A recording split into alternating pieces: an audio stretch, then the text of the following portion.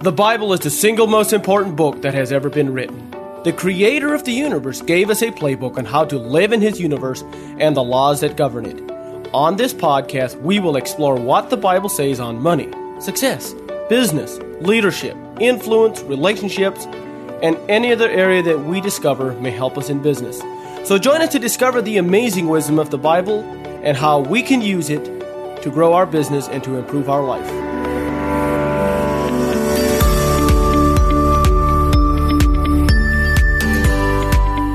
This is Jacob here with another episode of the Let's Get to Business podcast. So today I want to talk about something that I think is one of the most powerful things. And I know I've already talked a little bit about this, but I'm going to talk a little bit more about this. I was actually thinking about it from a new kind of perspective, coming in from a different direction. I was thinking about investing, and people are talking about, your rate of return and investing where you get the best, percentage of return. The Bible said in the very beginning, the very first commandment that was given to human beings was be fruitful and multiply and replenish the earth. Now, I thought that's so incredible because from the very beginning, God was the official creator of multiplication. He was the beginning of leverage. He understood leverage. He understood multiplication. He understood investing for the long term. See, when he made a plant or when he made a tree, not only did it produce seed one time, not did it produce fruit one time, but the fruit was within itself to create more trees within itself, and it just multiplied. It kept on going. And I think that's one of the most sound ways to invest is investing in things that grow exponentially. Investing in things that will produce from within itself that it creates more. So I think is one of the most sound business principles that we can apply in our business is to multiply, is to leverage different things. And there's multiple things that we can do to leverage. For example, I should say that, Warren Buffett has used this to great advantage. He has leveraged buying companies. He has leveraged stocks. He has leveraged, smart investing. He has leveraged these things over the long term, and his rate of return has been very good. And he has done it for long enough that it's made him an extremely, extremely wealthy. So investing for the long term, brings really consistent returns if it is done in a way where it multiplies. And, in our own business and everything like that, it's like, how do we multiply the customer base? How do we multiply the returns that we get out of project? How do we do that? And these are some of the things that we should focus on is saying, well, where do I get the return? So one of the things is that over time, I think that we get better at focus. As we get better at focus, we get better at what we do, we learn how to multiply. One of the most successful things that most very wealthy business people do is they leverage relationships.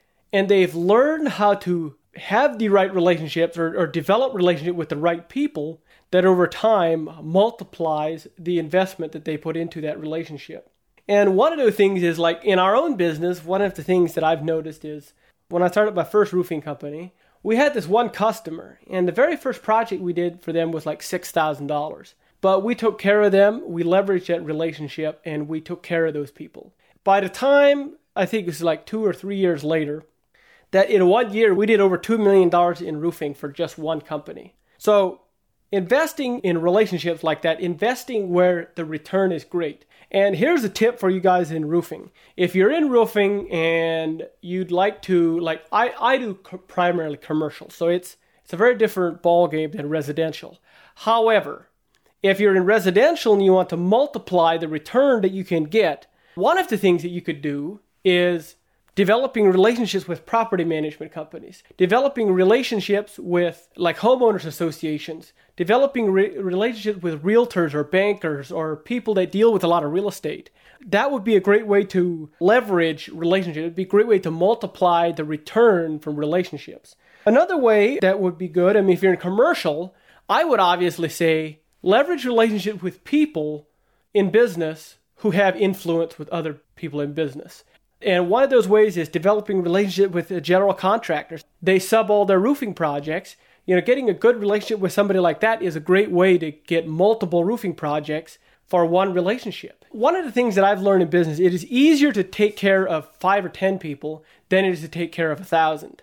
But 5 or 10 people, if they can get you on 1,000 roofs, why not develop those relationships? Why not get really, really, really good at developing a relationship with people who have multiple uses for what you offer?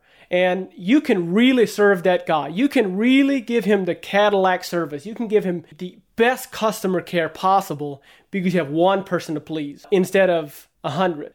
Just something that I ran across and I was like, wow, this is such incredible. And I know that we've used it for a long time, and I hope this provides some value to you. You know, we can do things linearly, but that's just addition. Addition, it takes a long time for addition to get ahead. You know, you can add $100,000 the first year, you're like, oh, I'm doing great.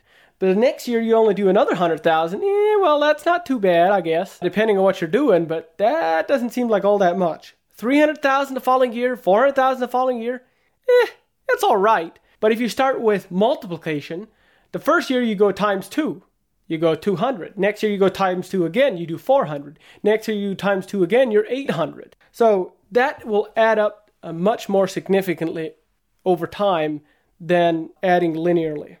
I think that this should be overall in life, that this idea of investing for the greatest return on investment. And I think this includes relationships with your family. You know, spending time with your kids, sometimes it is not about the quantity of time that you spend with them, but the quality of the time that you spend with them. So having a very concentrated quality time is sometimes better than more quantity. And another thing is, I'm sure that your wife would probably agree. You know, you spend a lot of time with her, but you're always on your phone. You're not really paying attention to her. You're reading, or I don't know, not really in the house and just kind of not really paying attention to her. She's not going to feel like you are investing in a relationship like you would if you spend 20 minutes a day or 30 minutes a day, like really like talking and like being intense about the relationship. So I believe that leveraging the time, leveraging what we have.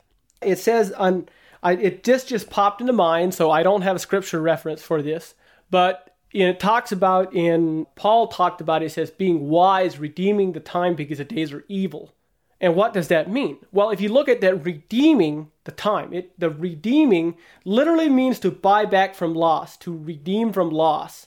So we buy back our time. We leverage our time. We buy it back instead of taking my time and tying it to a finite resource. That's why I don't like to work by the hour. You know, somebody comes and says, look, how much do I have to pay you by the hour to come work for me? Well, I don't like working by the hour because I'm tying my time to a finite resource. No, I'm tying my finite resource to an infinite resource. See, money is infinite. There's infinite money, but there's only a finite amount of time. So by tying my time to money, I'm limiting myself. So anyway, hope you guys enjoyed this. I believe that leveraging our time and leveraging, in all areas of our life is absolutely extremely applicable. So hope you guys have an incredible day. Thanks for listening. We'll talk with you next time. If you have enjoyed this podcast, please rate and review us. If you have suggestions or comments or would like to have more information, visit jacobdlee.com. Thank you for listening.